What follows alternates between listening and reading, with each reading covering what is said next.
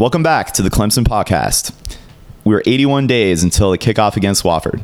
I'm Nick Tully, and did you know Mark May and Lou Holtz were just announced to be pairing up in this fall's edition of Dancing with the Stars?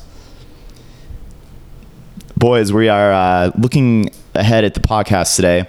We're going to take a look at some recent headlines coming out of Clemson football camp hosted by Dabo Swinney in the glorious upstate of South Carolina. We'll also touch on a little bit of recruiting headlines this week. But first things first, I wanted to get into the NBA Finals. We are currently sitting at a tied-up series. Game 5 is about to tip just an hour away from now. We're recording this on Sunday.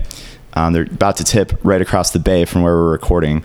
Guys, any predictions heading into this game? And could you maybe, I don't know, how are you feeling about how the series is going to end up? Tully, I hate to tell you, I feel like the Cavs are going to go down in probably 6. It's been like a seesaw type affair, but I feel like at this point the Warriors are dialing everything in. The Cavs are kind of running out of gas, and I mean they're just so much more talented, and obviously not having Love and Irving hurts a lot. So I'm right there with you pulling for them, but I can't see how they're going to pull this out.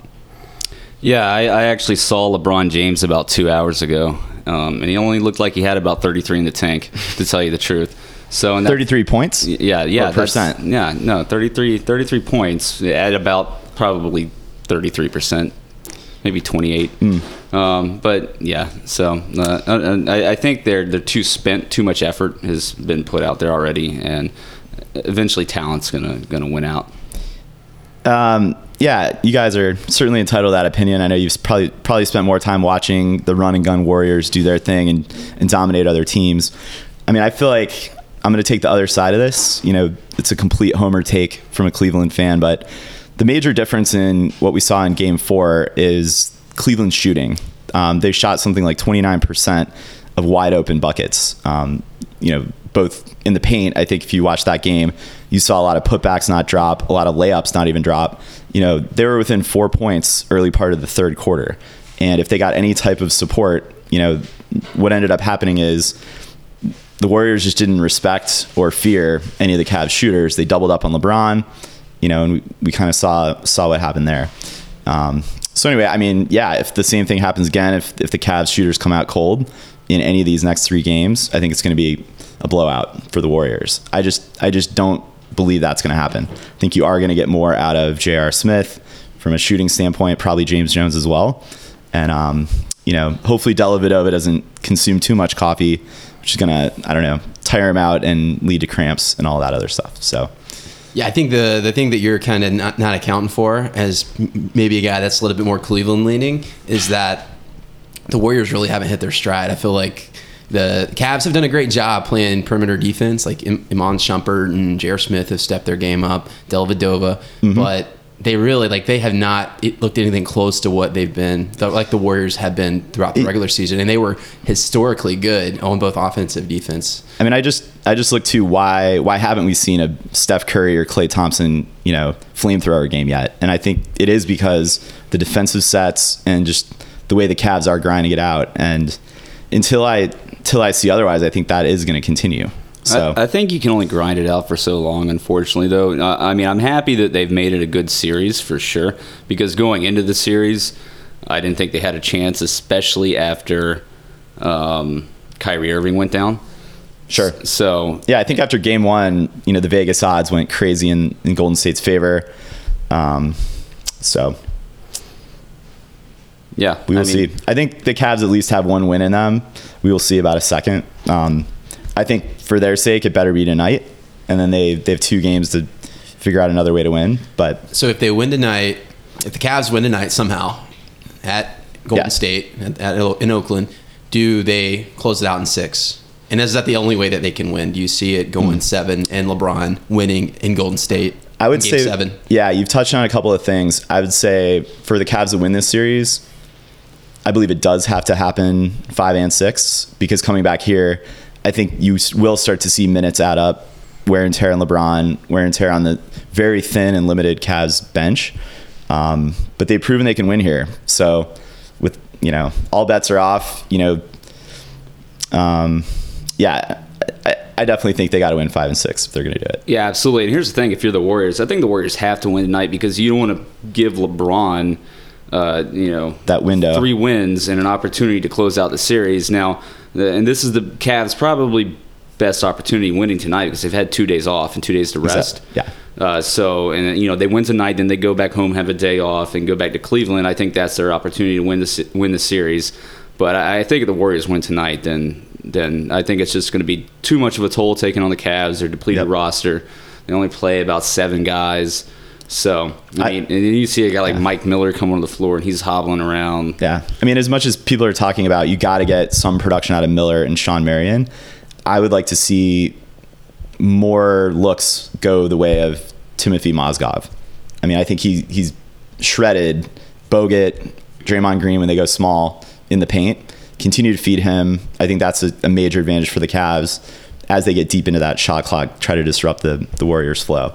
Bogut may not even be playing much anymore the way things have been going. So I expect Iguodala to start again tonight. Yep. And then Bogut to get in foul trouble within the first 2 minutes of himself being in the game. So Cavs, honestly, they need to hit. The role players need to hit their shots. Probably need to, give LeBron that help so he doesn't get doubled. Feed Timothy Mozgov. But then I think, if they are going to win, guys like Harrison Barnes and Iguodala can't be knocking down their threes as well. I mean, I think if you start to see that happening, it's going to be tough. Yeah, that's where that depth and the talent comes in that Golden State has. Like Cavaliers going 7 deep, the Warriors going 10 deep with very quality players, guys like David Lee and Andre Iguodala, Harrison Barnes, etc. Yeah. But as a Cavs fan, I want to make those other guys beat us. I do not want to see them allow Curry and Clay to get in their rhythm. Then you just cannot contain this Warrior team. So they've done. I mean, even Game 4, the Splash Bros had a pretty good game, but it wasn't a vintage Warriors game. It was really Iguodala that led the way. I think you might see that tonight, though. I think this is where it comes full circle. I've got the Warriors in 6 right now. Bandwagon Cody, where are you at? I think you do too. I think, I had the Warriors in 5, but that's not possible anymore. But I mean, really, I'm pulling for Cleveland at this point. I'm on that LeBron bandwagon, but the objective side of me says it's going to be 2 games back to back right here, and they'll close it out in 6. The Warriors. So Tully, where are you at? Are you still towing the hometown line? Absolutely. I think no matter what, it's going 7 games, unless the Cavs do close out in 6, like my early prediction was. But I'm going to go Cleveland in 7. Yeah, is my new prediction here. Keep hope alive. That's right. So obviously, I feel like and this has been an entertaining NBA Finals. Hopefully, everyone listening here is tuning in and finds it to be entertaining. We're kind of immersed in Warrior fever here in the Bay, but maybe moving on back to more Clemson-oriented topics, guys. There been an article was put out this week by ESPN's college football writing staff, talking about the toughest 3-game stretch on schedules of prominent teams around the country. I took a look at Florida State, Clemson, Notre Dame, a few other teams, and they're billing the 3-week stretch where we go at Louisville on a Thursday, we get a week off, then we host Notre Dame, then we host Georgia Tech as our toughest stretch. Clearly, we play Florida State later on in the season. That may turn out to be our toughest game. We have a trap game the week before that at NC State on Halloween. But I would probably agree that from a 3-game stretch standpoint, that is the biggest run on our schedule.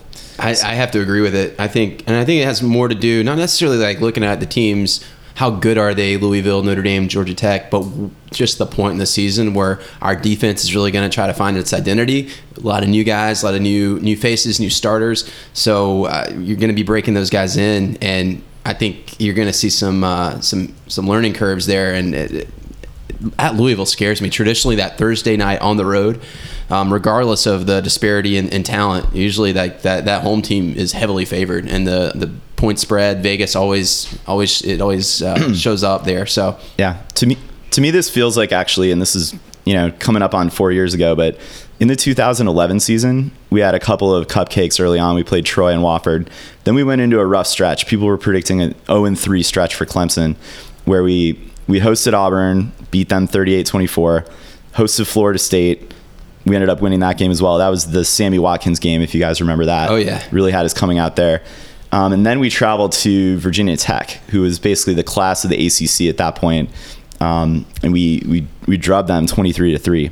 And that led to, 2011 was a special season for us overall.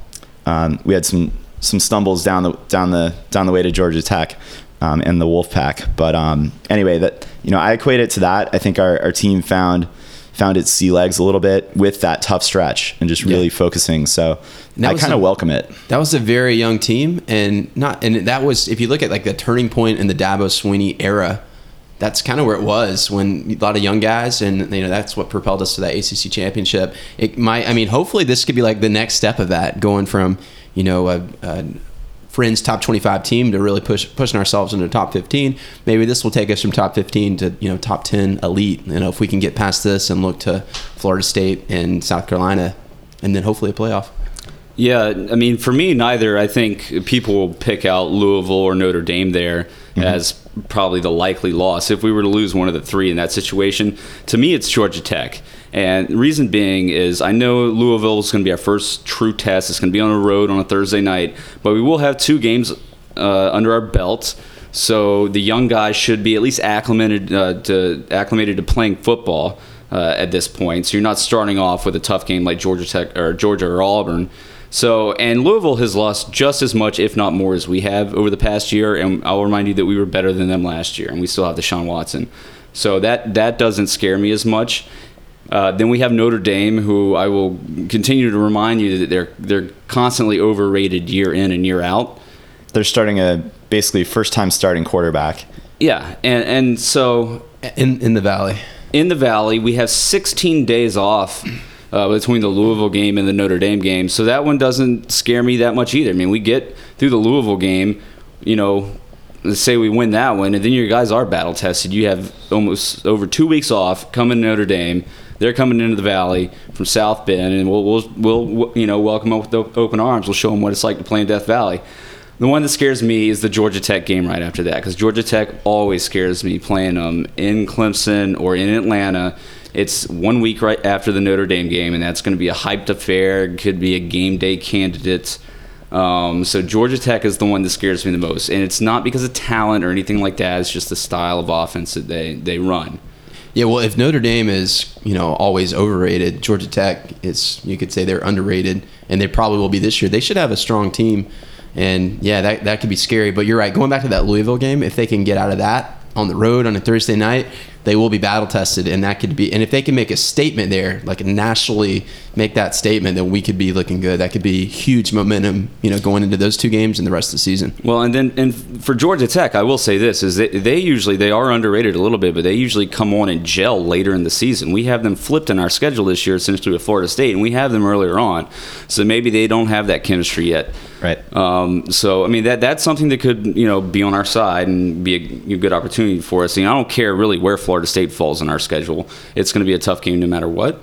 But that Georgia Tech game, that team has shown that they get better as the year progresses. So having them earlier, mid-year, may be to our benefit. I also think what helps us going into that game is we will face 2 offenses the previous 2 weeks or 2 games that do have either mobile quarterbacks or Bobby Petrino definitely likes to get his quarterbacks out there and moving. Even like a more traditional passer like Teddy Bridgewater definitely hurt teams with his legs. You can expect that as well from Zaire at Notre Dame.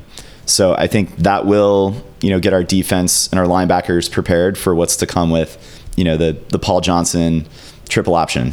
Well, and Wofford is a triple option offense. So I know they're still Wofford, but they've given us a little bit of fits in the past before, putting up some scores. We're going to have no problem scoring against them, but they've been able to put up some points against us. So I think it's good to have that test, and you maybe see some of the defensive starters and backup guys staying a little bit longer than that game than they normally would for a first game of the year against a weaker opponent, just to get the experience against that triple option, because they're going to run it all game long. Yeah, the only thing I'll say there is our linebackers that'll put them to the test, both the Wofford and the in the Georgia Tech game. Everyone seems to think our linebackers are ready to go, and that's the strong point. But we did lose Anthony and Stewart, and I mean, we'll see what we have there. Defensive linemen too, like that. We'll know coming out of that 3-game stretch where we're at, and if we really are a playoff team or not. Cool. Cody, let's keep it with you. I'd love to hear any recruiting updates that you've heard about, and maybe if you could also speak to Dabo's football camp, kind of recap what you've heard coming out of that. Yeah, if you look at TigerNet or Tiger Illustrated, any media outlet, there's just a ton of headlines that are spewing in. And really, like, traditionally in the last few years, we've gotten a couple of like really high profile commits where we move the needle with some like really high end prospects. And I think that's kind of happening now, but there's 800, maybe even more guys at this camp right now. And really no commitments, some offers going out to 2017 guys those guys would be rising juniors, if you can really think about how fast time's going by. But yeah, my kind of rule of thumb, I love recruiting, but I don't like to dig down into guys that are like freshmen or sophomore or even juniors. Like, that's kind of my tipping point. I like to know senior class, rising seniors, who's on our list. And really there's only 2 guys that stood out to me that I really care about and want to pay attention to. One's John Simpson out of Fort Dorchester and North Charleston, offensive lineman. I wrote a blog post about it. Please read it. Our offensive line recruiting this year is going to really make or break the next 3 or 4 years. It's going to really build that momentum, or it could be another kind of a shaky offensive line kind of thing. Or we had a really good offensive line last year, or a recruiting class. John Simpson would be potentially our second offensive lineman, and we really need those guys coming in. We were had this pool of about 7 offensive linemen, probably 4-star guys, and we felt pretty strong that we could land about 3 of them. Well, a lot of those guys have committed elsewhere, to Stanford, to Ole Miss, and now we're kind of left with now we're starting to offer guys that are a little bit below that, like 3-star. So it's not looking as good. It's not as promising as it once was. So it's very important that we land John Simpson. So keep your eyes out for that name. And then the other guy would be DeAndre Overton out of North Carolina, a friend of a current commit of ours, Cornell Powell, who's also from North Carolina. So wide receiver, very talented. He's really big, about 6'4", 6'5". He's really a converted basketball player, but has all of that, the same type of attributes: good footwork, good hands. Really want to get this guy. It's very important that we land this guy. We're going up against Tennessee and a couple of in-state schools, North Carolina. I don't know why anyone would go to anywhere other than Clemson right now as a top wide receiver, but I think we're in good standing there. But we got it. It's important that we get him because we're probably going to be losing Mike Williams after this year. We want to get that big, that 6'5" type receiver, that Kelvin Benjamin type kind of guy. I also read that in addition to keeping Rex Ryan's son on the roster, we offered Brent Venables' son. Nepotism strikes again. Yeah, and we hope that we can bring on Quacking Tiger from SB Nation at some point, and he really has it out for these Five-Heart Dabos, yeah. Five-Heart Dabos, these guys that are Brian Dawkins' son, who's a 5'7" cornerback, given scholarships in areas where we probably shouldn't. We have 5 or 7 legacy commitments or scholarships when those could go to other guys. So going back to Venables' son, he's a freshman. He's a rising sophomore. I don't know. I looked at film. He doesn't strike me as a Division I prospect, but you never know. He's got his dad. Great pedigree. Probably a great work ethic. So we'll see how he develops into his body and where we go from there. Well, and I think he'll come with the knowledge and instinct probably that a linebacker needs. I mean, he's going to have that coaching knowledge because of who his dad is, and I think he's definitely going to have the intensity. I mean, I would put Britton Venables out there right now to be our linebacker. I mean, that guy, as intense as he is, so I expected that to be passed down in the lineage. And again, like you said, he has a lot of time to develop. Apparently the coaches have seen a lot that they like. So this would be less in the mold of just, hey, we're giving you this offer because of your dad. But yeah, there is some talent there.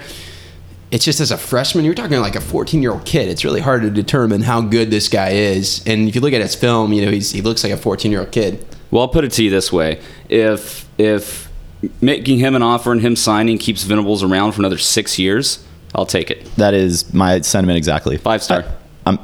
Yeah, exactly. Well, whatever it takes. 5-heart, 5-star. Indeed. All right, what about football camp? just in general? Yeah, or, sorry, Dabo's recent camp with kind of, up and coming high school players. Yeah, I mean, it goes back to like, I really focus on those two guys, John Simpson and DeAndre Overton. There's a ton of guys. I guess like that's my tipping point. I don't look, because otherwise, I mean, you're talking about following 16, 17-year-old kids and like looking at what they're doing on Twitter. A lot of them are self-important, like where they're taking their talents to. That's where I draw the line.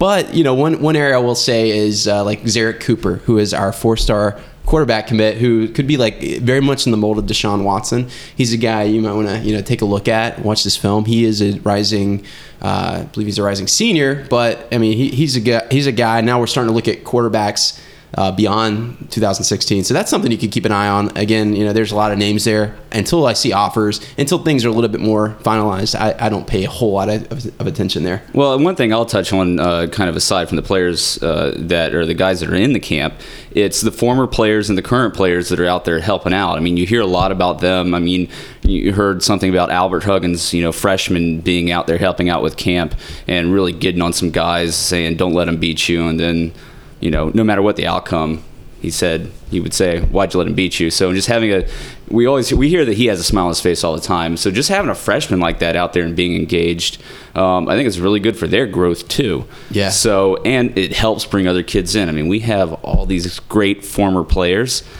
and just to see them out there helping out, like with Simpson, Darrell Berry, also a Fort Dorchester alum, has been working with him a lot, so that may help sway him to come to Clemson. So it's great to have the participation, the guys that love Clemson to come back and really pitch in and help out during these camps. I think it's part of the reason why we attract all these high-profile recruits.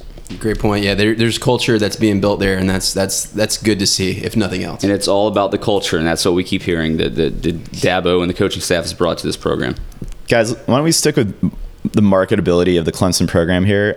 Certainly, looking at the pedigree of Clemson as kind of wide receiver U, and seeing more of our guys go to the NFL is important. In a different vein, but still sticking with kind of marketability of the Clemson brand, Clemson name, etc. I think we've kind of had an offline debate brewing amongst us and definitely our friends here about, Clemson's approach to uniforms. We've really held with kind of the same uniform design, minor edits over the years, but never any kind of in-season, adjustments to that. I think, the big thing for me when I was a freshman was the one game we would go a year where we wore orange on orange. Like, that was always a big deal. Where do you guys fall on this? Should Clemson go the route of, let's say, Oregon or some of these teams that are sponsored by Under Armour, where you see like crazy random use of different colors and modern designs? Or are you guys traditionalists and think, let's just, if it ain't broke, don't fix it? That school of thought. Ben, why don't we go with you first? Well, quick answer is yes. If it ain't broke, don't fix it. I don't think we need to go the route of Oregon. But let me tell you why. So I think Dabo has done a really great job at taking the distraction of what color we're going to wear on game day out of the equation. This is something that came up really big during the Tommy Bowden years. We had a lot of different uniform combinations, whether, purple was thrown in there a lot. We had the all-purple uniforms, which now we've just brought back for Military Appreciation Day, and I'm totally fine with that. It's coming. But really saving all orange for really special occasions, making it really special. But then in between, we don't have all these other combinations like the orange jerseys and the purple pants, which to me is absolutely hideous. Like, I'd be glad to never see that again. So that it kind of started basically like that, but then naturally evolved from seeing these other teams, Oregon specifically, but then teams like Maryland or even Notre Dame has alternate chrome helmets. Or these wild uniform combinations. And, personally for me, like, I'm a designer, so some of these uniforms I do find to be kind of sharp. Like the white Clemson helmet that you've seen floating out there actually does look pretty amazing from a design standpoint.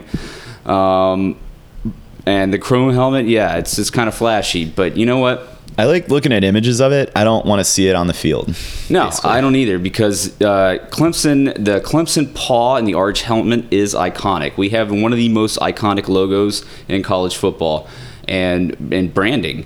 We voted like one of the best uniform colors with that orange that we have. And so I don't see any reason to mess with it. I mean, Dabo has the slogans, the great or the best is the standard, and we want to emulate teams like Alabama, and they have these traditionally, strong uniforms that they stick with. They don't have this distraction. They don't need these other distractions. They're focused on playing football. Well, Ben, they are Alabama, and right. Penn State is Penn State. Like there's a reason they're the top dogs, but teams like Oregon, who like people didn't know who Oregon was until Phil Knight from Nike really took that over. There's a reason they're able to draw in big recruits, and I'd love to say that we are Alabama and we have that same type of tradition. I mean, we do have the passion there, but not the winning history. So a team like Clemson, if there is an advantage that we can get, maybe it's recruiting, maybe if it's branding ourselves, then I'm all for these new uniforms. However, the reason I might be against them a little bit is because you're right. The Clemson Paw looks great. Our uniforms, like on game day, it's very sharp. So it's definitely, if it's not broke, don't fix it. But man, those chrome helmets looked really pretty badass. If we were to do it, like if we were to consider alternative, are you, Ben, let's just say we go for it. Would you be more of the mind, let's save it for one game a year, let's maybe choose the South Carolina game or kickoff of the season, or pick an opponent that we play every year and kind of do it for that game? Well, I think first with the all-orange uniforms, I think the team has to earn it. I think that's a privilege to wear the all-orange, and it's not necessarily every year we play South Carolina, right. At home we're going to wear all-orange, because if we're 3-8, then have the guys really earned it all year? So I think those should be really motivational uniforms, save for really special occasions. Again, like I said, I think the all purple for Military Appreciation Day, that makes a ton of sense. Purple Heart. So I'm fine with that one. But yeah, I think any leeway or flexibility that I would be comfortable with is if it was a symbolic gesture that you knew was happening every single year. But other than that, I don't think you need the distraction of uniforms from week to week. And you go with, your distraction is another person's like motivation. Or being opportunistic. Like, but if you want guys, but you could say like distraction was like when the buses came in for the Georgia game or the Florida State game a couple years ago. That was great exposure, and we saw recruiting. A spike in recruiting directly. I think that had a lot to do with that. Well, let's see if Dabo ever lets that happen again after the Florida State game. There's something that he saw that was wrong with the uniform selections that was going on. There's a reason he put a stop to it. And look how the team has responded under him since then. Yeah. So, and one other thing, you said, yeah, Oregon doesn't have the tradition and they needed something. Well, Clemson does have the tradition. We have a national championship. John Heisman coached for our school. We have Frank Howard, Danny Ford. We have, again, a national championship. We have one of the best interests in college football. The best. Do you know how many 16, 17-year-old kids know who John Heisman is? They probably couldn't even tell you that he's. They know about a trophy. They know how to do the pose. You just say that name.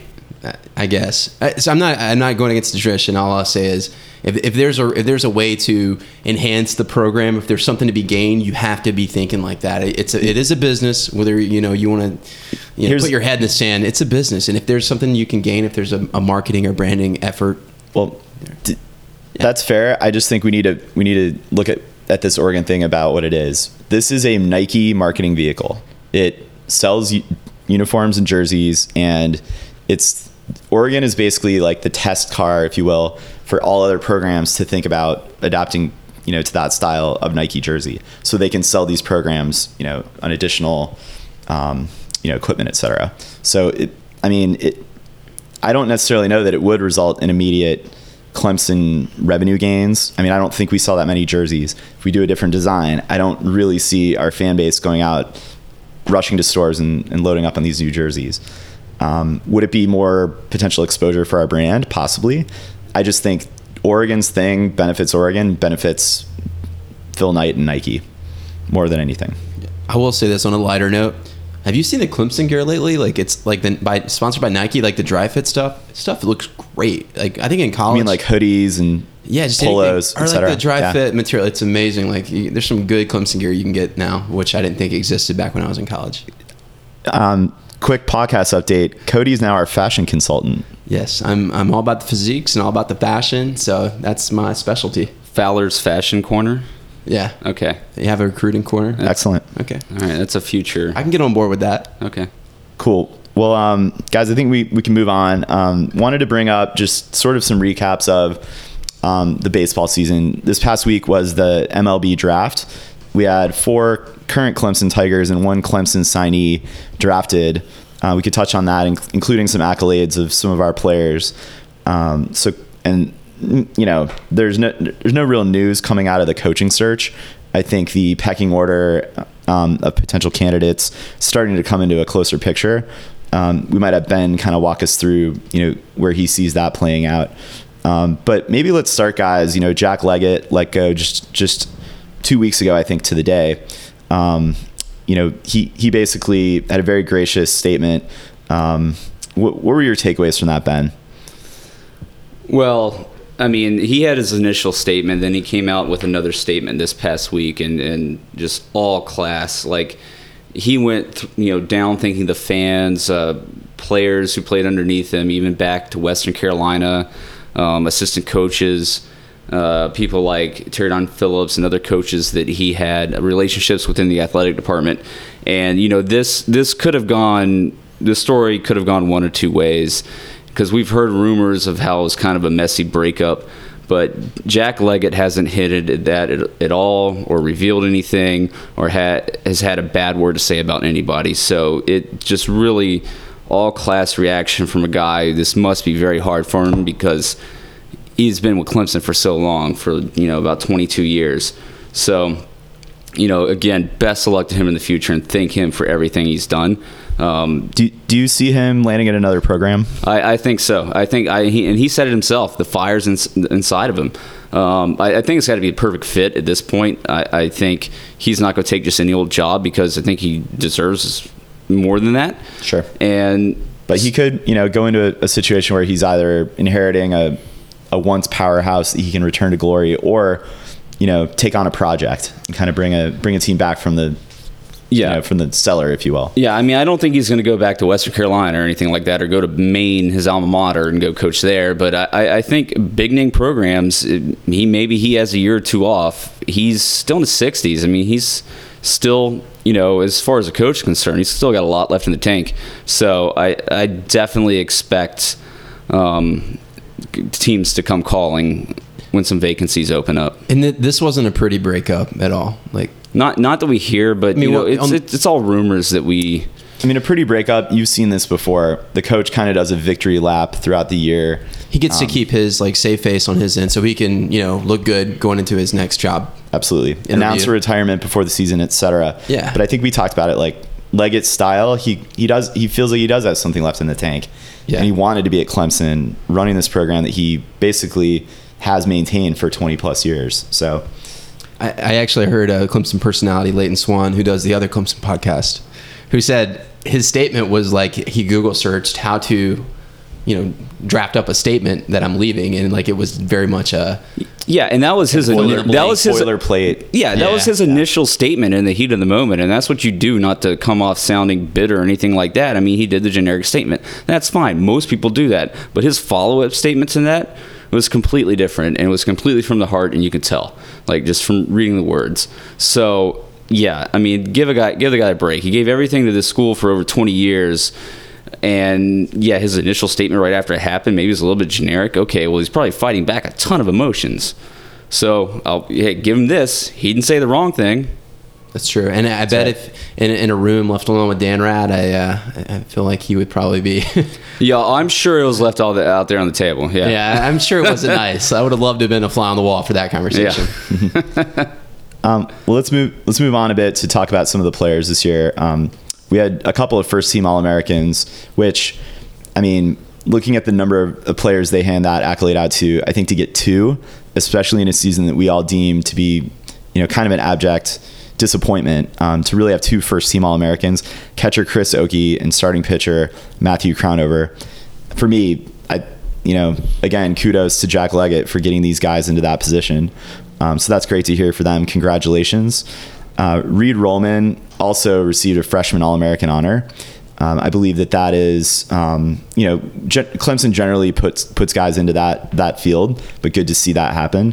And first time ever, in the short history of this award, Matthew Crownover took home the ACC Pitcher of the Year honors. So great to, again, guys bringing home the hardware is nice. That will help the next coach to, maintain recruiting prowess in the program. Even in a down year, that we can get these guys, to that level speaks volumes about, Clemson baseball. Well, and the good news about this is assuming they don't transfer, we have Okie and Rollman coming back for next year. So you have a freshman All-American and an All-American coming back. So that's really positive. I think we're going to see a weakness in pitching, outside of our starters, Crown over Irwin and Long this year. There was a fall off in our pitching. So I think that's going to be a major challenge next year, and we'll have Schmidt out in all likelihood as well. And he was actually drafted in the 53rd round or something like that by the Red Sox, I believe, this year. So you know what, with all he's going through, congratulations to him, battling cancer and getting drafted. So, and we'll get into this at a later point, kind of once the coaching search ends and the dust settles and we see what we have going into next year. But with the basis of Okie and Rollman on the defensive side, I think we're in good hands. Yeah, Tully, you mentioned it speaks to Jack Leggett that he has these guys, but it also just as much speaks against him because he did have, Crownover and Irwin, who are, very good talents. Rollman, freshman All-American. I mean, he had some pieces to. Yeah, we should be winning every game those two are pitching, and certainly the contributions of Rollman and Okie should be putting runs across the board. Well, it really came down to things like fielding and base running and stuff like that. Yeah. And that, unfortunately, those are fundamental basics of the game. And there's nowhere else to point the finger than to coaching. So, unfortunately, that's what it came down to. And we did have a lot of talent on the team. We had some pitching injuries, so that didn't help in the depth of our pitching staff. But on the offensive side, again, there's a lot of upside in this team. So I think we're still in good shape, and we'll talk about the coaching search here in a second. But there's no reason not to bring in a high caliber coach. And I think with the guys that we have on the list, they all have a good reputation. So I don't think the transition is going to be that bad. Clemson baseball is one of the best jobs in the country. So it's not like Clemson basketball when OP left. Who are we going to bring in? Is there going to be a drop-off? This is Clemson baseball. We're going to bring in a solid coach. We should bring in a solid coach, and this is up to our athletic director. So we'll see what happens. Well, who do you have, Ben? Let's look to it, because you said we need to bring in a solid coach. Bradley LaCroix, who has kind of been like an heir apparent, but kind of in the mode of a Dabo Sweeney in terms of being like that young guy, but he's the assistant. But it looks like that's not going to be the case. Who's your guy, or who do you have? Well, for me personally, if I had to make a list kind of going down of who I thought in order, maybe the best candidates, the first three I think we all believe are likely not to be legitimate candidates just because of their ties to Jack Leggett or their current positions with their schools. And those in order are Tim Corbin, Jim Schlossnagle, and Kevin O'Sullivan. Corbin with Vanderbilt, he's back in the College World Series again this year after winning it last year. So it's really hard to leave a place like that where you're kind of in control. You're the best of the big three sports that they have at that school. So finding yourself in that position, having the ties to Jack Leggett that you did, why would you jump to Clemson? So we really don't think that's a realistic opportunity, although I think that if D-Rad did not reach out to him, it would be a major error in any of these first three guys. Jim Schlossnagle, TCU, he's back in the World Series again this year. This is about the fourth, I think, in the past 6 years that he's been there. He's done amazing things at TCU for an athletic department and with athletic programs that are really doing well right now. But can we afford them? That's the big thing. So D-Rad hinted at that there's possibly candidates that are currently in the postseason, and that this search may draw out past that. But again, don't think that he's really a legitimate possibility that we should get our hopes up on. But again, you have to make the call. Then there's Kevin O'Sullivan in Florida, back in postseason play for them again this year. And again, kind of the same thing with Tim Corbin. You're at a great institution. You have the ties to Jack Leggett that you did. Are you going to make that jump? So I don't see that one happening. With all three of those, I think for us it probably comes down to and really more so Corbin and O'Sullivan, the Jack Leggett situation. Does he give them the kind of green light to go follow in his footsteps? But I think it really comes down to money for all three. Like what is Dan Rad going to be able to find in our budget, and what is he willing to pay a baseball coach, knowing that it's not really a revenue sport? Yes, we have turnout at Doug Kinsmore Stadium. However, are we really going to be able to lure these guys away? Do we have that type of offer? And TCU actually won their first game today against LSU. So it's not just even about, we could pony up, like give Schlossnagel, hope I'm pronouncing that correctly, we could give him a nice offer, but you know what? TCU is going to give him a counter offer. So that price tag could be pretty high. Well, and it remains to be seen what that offer is going to need to be, because if one of these guys wins the College World Series, that number goes up. So Tim Corbin, reigning coach basically from last year. So maybe, speaking more realistically then, who would you go after next in terms of your short list? Well, on top of the list of the realistic candidates, Monty Lee, College of Charleston, absolutely on top in my opinion. This guy's done great things with the College of Charleston. He's got a great reputation of being personal with his players. Players like to play for him. And he's got a good pedigree. He's spent time at South Carolina under Ray Tanner. And I know people like to relate him to, being a Gamecock, but he went to CFC. He went to College of Charleston, and he's the coach there now. So is Brad Scott, right? Yeah, exactly, and that's his alma mater. So, D-Rad has ties to South Carolina. I think he was working there at one point. So, I worry about that less. He didn't go to school there. He's not holding out for a South Carolina offer, although he would take it if one came across. Yeah, I think what that speaks to is just he probably will have the relationships with high school coaches. Yeah, across the state. South Carolina is a very rich state when it comes to baseball talent. So, and I think that's definitely something that we need. I mean, we need to make those recruiting connections that maybe Jack Leggett lost a little bit throughout the state into Georgia, for sure. Absolutely. Yeah, well, I think a huge consideration is that connection with the high school coaches, and Monty Lee does have that. Another consideration too is Bradley LaCroix. From what I've heard, all indications are he'll probably stay with the program. He's not a guy with a lot of ego. We like him there. I think he's done a lot for recruiting, and having a combination, if it is Monty Lee, is that guy that's cultivated those relationships with these high school coaches. LaCroix as like his sidekick, that could be a very good combination, and I would be excited. That would make me excited again about Clemson baseball.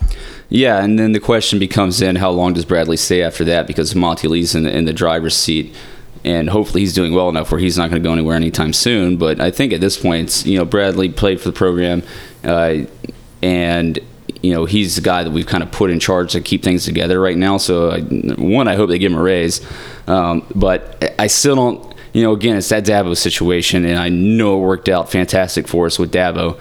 Does it happen again in baseball? Can you make it? I just don't think D-Rad, this being his first major coaching selection, is going to take that chance and hire a guy who's an assistant who has no head coaching experience. Terry Don Phillips was in a completely different situation.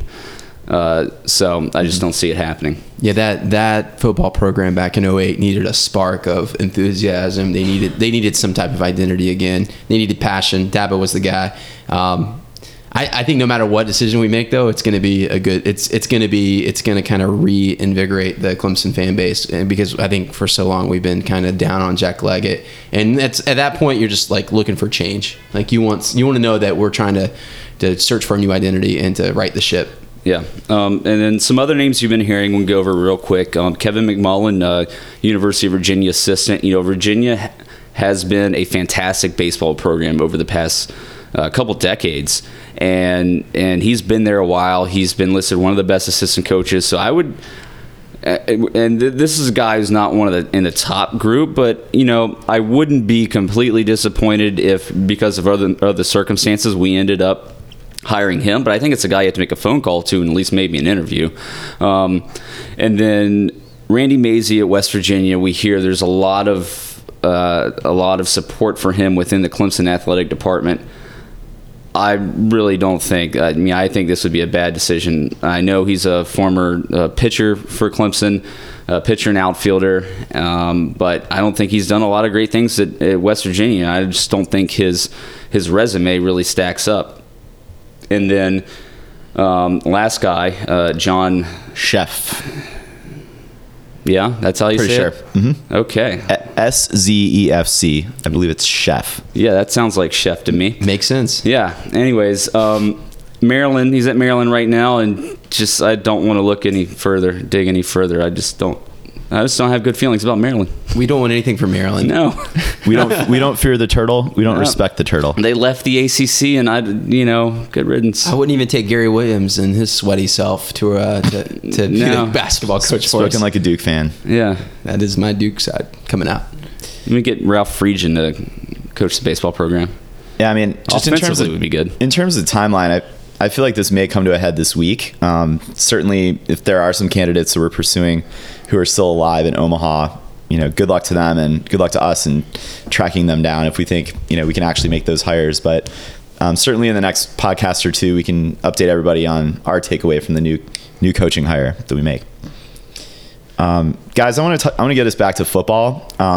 We've heard about kind of what's going on in spring camp, spring ball on the Clemson side. I want to talk about the pros, guys that play on Sunday. Just looking ahead, there's not really any news coming out at the moment, but it's kind of a slow period or a lull in the news elsewhere. So with Tigers who are in the NFL, I wanted to talk about two position groups where we've got really, high level playmakers in the league, wide receiver and then running backs. And in terms of who's going to have the best 2015, I want to get your guys' take on this. So let's start with wide receiver. Nuke Hopkins plays for the Texans. I think he's going to be catching passes from either Ryan Mallett or Brian Hoyer, who started last year with the Cleveland Browns. Sammy Watkins, highest drafted Clemson offensive player in recent memory. He'll be catching balls from either Matt Castle or E.J. Manuel. Martavis Bryant, Ben Roethlisberger's throwing him balls.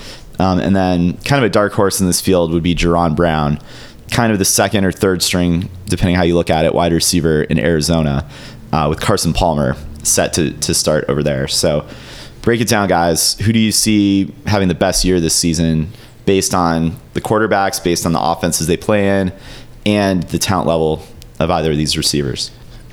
I think Nuke Hopkins is going to have the best year. Like, let's look at it. If I'm drafting for my fantasy team, I pick Nuke Hopkins first. Just because I think he's solidified. He can just catch anything, and we saw that from Todd. Like, Taj Boyd would just throw in his direction. He's amazing, and he's not even that big. He's only like 6'1". So I think he's your guy. And plus they've kind of nominated him as like their number one guy there, and they're looking clearly Andre Johnson's moving on to the Colts. That's a big part of it, yeah. Mm-hmm. And then the guy that I care most about, and I think as Clemson fans, we have like a really promising guy who could be a Hall of Famer. I think Sammy Watkins. We all saw his talent. We all know what he can do. It's a matter of can Matt Castle or EJ Matt, whoever the guy there in Buffalo is, can get him the ball. And if they can make that part, and Rex Ryan's coming in, he's not known for his offensive, coaching. So hopefully they can find ways to get him the ball, showcase him, because he is an unbelievable talent. Martavis Bryant, last guy, and I won't touch on Jerron Brown right now, but I like him. I like that he had a great year last year, but I'm not overjoyed with him. I don't see him being anything great. He's got Antonio Brown opposite him. He's got a great quarterback, a Hall of Famer throwing to him. But we're hearing so many good things about him from guys like Taj Boyd or Darius Hayward-Bay, Maryland guy, I know. So how much are we going to take his word? Yeah. Good point. So, but we're hearing so many good things about them, about saying he's going to be a Pro Bowler, could be one of the best ever. And maybe that's overhyped, but it still means he's going to be something. I mean, we saw what he did last year. He had over 20 yards a catch. I mean, he was absolutely their deep threat. Cody, you touched on it. Opposing defenses are going to focus their secondary playmakers on stopping Antonio Brown. They have a really stout running game. Le'Veon Bell. So, yeah, I think Tavis will get those opportunities. I see him as sort of, and you can pick your poison. Is he the Roddy White to Antonio Brown's Julio Jones? He is going to have probably more looks versus. Or more open opportunities, whereas I think Nuke and Sammy are going to need to create for themselves as the primary option with weaker quarterbacks. So I would say Tavis is probably, if you're betting in Vegas, he's probably in line to have the most prolific season. I'm with you on the Nuke train. I think, being the man, he's going to step into that role. They've also added some other wide receiver kind of role players around him. And I think that Houston team is going to take another step forward in the second year with that head coaching staff. Yeah, I think that's good analysis there. I just want to touch on Sammy really quick. I think when we saw Sammy in college, and this could be another debate in itself, I think he's been the most talented player I've seen at Clemson ever. Mm-hmm. And I'm not, I'm only 27, so I wasn't watching back in the 80s. Sure. But so keep that in mind. And even compared to CJ Spiller, I think his talent was a little bit more developed, and we knew that he was a wide receiver. Talking about Sammy Watkins, I think he's unbelievable. I just hope he at some point can find a quarterback that can get him the ball, so we can really see how good he's going to be. And better than who's your guy in the New York Giants, the other rookie, who is made those crazy catches. Odell Beckham Jr. Odell Beckham. ODB. Unbelievable talent. Same draft class as Sammy. I want to see Sammy surpass him, and I think he can. I hope he does. Yeah, I mean, he's got Eli Manning throwing him passes on point, whereas last year it was, Kyle Orton. And didn't they have Jeff Toole starting some games? That might have been the year prior, but Buffalo is kind of in a bad way at the quarterback position. We'll see. Maybe Matt Castle can reinvent himself. Yeah, I want to see him becoming the next guy, the next Brian Dawkins at the wide receiver position. Why don't we move over to running back? So, podcast's favorite legend at Clemson, CJ Spiller, was traded to the New Orleans Saints. So already a fairly high power signed offense. Free agent deal. He signed as a free agent. Oh, that's right. Apologies. So CJ going to a high powered offense in the Saints. Then you have Andre Ellington coming off of some injury, going to the Arizona Cardinals. For my money, I feel like you got to go CJ here based on talent, based on the offense he's in. And they are different style runners. I feel like CJ is probably going to be more of your 3-down back variety, where Andre Ellington going to be more of a passing option, not necessarily all 3 downs, probably first, second down, try to get some yards there. So, this one's a little easier, if you will, to handicap, but expectations for Andre, guys, what are you thinking this year? Well, I really kind of think with both of them is that injuries have really plagued their careers going back to their Clemson days. I mean, think of how much C.J. Spiller had chronic turf toe that really hampered him and didn't allow him to practice, and he wasn't really conditioned the best. He would still break his big runs, but you saw him having to, catch his breath on the sidelines. Now, thank goodness we had Andre Ellington to come in and back him up. So that was kind of an embarrassment of riches at that point. And I remember Ellington's freshman year of seeing him run and thinking it was CJ Spiller. And so he was kind of, because of CJ Spiller, a little unheralded, but he was really a great running back, and he's done great things in the NFL so far. So I think between the two, unfortunately for CJ, I still think Ellington probably has the highest upside. Now, maybe that's just because CJ just hasn't been in a good offense with a coach that can really utilize him properly, because he's still the best athlete and he's still the most dynamic. So we'll see. It'll be interesting to see what he can do with Drew Brees. But if Carlson Palmer stays healthy in Arizona, I kind of still give the nudge to Ellington there. Yeah, he's a couple years younger. And I think anybody at Clemson, this is no disrespect to Andre Ellington, but we know who is the better talent, the better player there. Yeah. Andre Ellington was unbelievable, but Spiller is generational talent. Yeah. Yep. It's just that going back to the Buffalo, who it seems like they're kind of screwing our best players over. He was playing behind, whether it was like a scheme thing, whether it was offensive line. He never really got to showcase his talents. Injuries played a part in that, but he's amazing. One other thing for, I guess, CJ's merits this year, Max Unger is going to be the starting center. When he played last year for the Seahawks, it was something like a 1.5 to 2 yard per carry gain for Marshawn Lynch when he was playing versus injured. I think adding him to a fairly good New Orleans offensive line already from a running standpoint is going to have a huge impact for CJ. Let's hope he stays healthy running in a dome. And that's what scares me is running on that AstroTurf. Yeah, it's scary. And that really, it does take more of a toll on running backs. So he's 20, I think he's 27 now. That's typically not good, but hopefully he's got 3 years in the tank where we can see what we saw in Clemson. Well, and because of those injuries, he hasn't taken a lot of hits. So, I mean, he's been in the league for a certain amount of time, but kind of the miles that he has as a running back is not as much as that 27 years would normally have. Yeah, and you saw that with actually Marshawn Lynch. So Right. he left Buffalo. I mean, the parallels here are kind of interesting. He left Buffalo, had some injuries, had some kind of off-field problems. Fortunately, CJ is not in that camp, but was able to reinvent himself in Seattle against a stronger O-line and better scheme. So, and yeah, he didn't have kind of the mileage, even if he had the age. So, And New Orleans is a little bit more creative with how they run their offense and how they get the ball to their playmakers. Think Darren Sproles. So he doesn't necessarily have to be in that Marshawn Lynch, running it up the middle every time. So hopefully it'll save him a little bit in terms of health, but also we can see his talents getting into the open field and making plays, which is what he does best. absolutely. Let's flip it over to the defensive side of the ball. So we're hearing some good things coming out of the Atlanta Falcons camp. Brian Cox and one of their lead defensive coaches, last name is Smith. Just seeing Vic's praises. I mean, you can be so good, in camp without pads, but until you really see it in a game. But they're definitely impressed with his prowess or skill set going in. On the rush in the quarterback front in like rookie camp and OTAs. So guys, my question is, can Vic win Defensive Rookie of the Year? And when I think about this, you got to look at his competition. So Dante Fowler, Jacksonville took him at the number 3 pick. He actually injured his ACL. He's out for the year.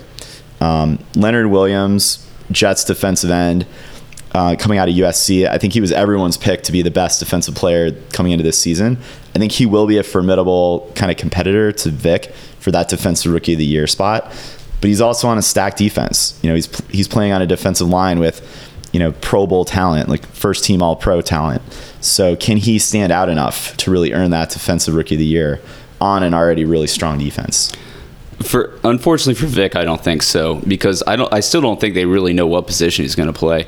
I mean, they maybe just now are starting to figure that out with OTAs and then going into the camp in the summer. But I mean, from everything we've heard about him, he's not going to be the true defensive end that he was at Clemson. He's more of a pass rusher. They had questions about him being able to stop the run. So I think he's going to take more of a kind of specialized position, at least starting out in the NFL, and let's see how he grows into that. But I think with the questions surrounding him, and I really hate to say this, but a guy like Jadeveon Clowney coming in with the size and ability that he had, I think that's a more clear-cut, you can make the argument for it, although obviously that didn't pan out and, not shedding a tear here. But I still think there's some questions with Vic Beasley. I hate to say this, Ben, but I agree with you. I hate agreeing with you. Damn it. No, for the exact reasons you mentioned, I don't know. He doesn't know his position. Kind of like when he was at Clemson, he didn't know his position. It took him about 3 years. I think you could see something similar in the NFL for him. I hope that's not the case. I hope we can turn on Sunday Football and see him just rushing the passer and changing Atlanta's defense altogether. But the thing that the Seattle Seahawks and Dan Quinn, Atlanta's head coach, proved is in the NFL, you can have depth and you can have specialists. And they can cycle Vic in where he, is in there on passing downs. If running is a liability, pick their spots basically with Vic. Now, is that enough to get him, regular enough snaps to make a big enough impact to be Rookie of the Year or to justify his draft position? I don't know. You would like to see him develop and be able to play 3-4 downs, on that line. But in Dan Quinn, I trust. Yeah, I agree. And Leonard Williams, by the way, defensive end out of USC, I've seen him on tape. He looks amazing, and he is truly like a defensive end. There's no doubt. I wouldn't be surprised if that's the guy that wins. Where are you at on his physique? He's huge, and he's quick. And I'm sorry, USC, by that you mean? The USC, Southern California. Okay, yeah. I just want to make that clear. Yeah, so. Absolutely. Just to throw it out there for folks as we watch Vic Beasley, I looked up really quickly what are the sack records for rookie seasons. This is incredible. Javon Curse, aka the Freak, pulled down 14.5 sacks his rookie year in 1999. That bested, or Dwight Freeney came as close to that with 13 sacks for the Colts in 2002. So you know, if he's to get north of 10, 12 sacks, he's got his work cut out for him. But I think it would take that type of effort to, you know, solidify that award. Cool. Well, I guess we'll continue to take a look at, you know, how our players progress as we get into NFL training camps. Clearly we had a bunch of guys drafted, so we'll be interested to see, you know, how that pans out, where they fit into depth charts in the NFL. At least we know that there's a lot of excitement about NFL football because we're putting some guys into the league. Absolutely. Guys, I think that might be all the time we have for today. We wanted to do a quick shout out. We should be getting our iTunes feed up and running. So for those of you who have been kind of bearing with us on SoundCloud downloads, etc., we appreciate it. And hopefully you can start subscribing via iTunes. We're going to continue to build up our activity on social media channels like Facebook and Twitter, as well as update our website, clemsonpodcast.com, with a bit of blog post content, etc. And last thing before we wrap, we definitely want to give a shout out to our Travelers Rest listeners. What up, TR? Thank you for your support, TR. We appreciate it. And thank you all very much. We'll catch you next time on the podcast.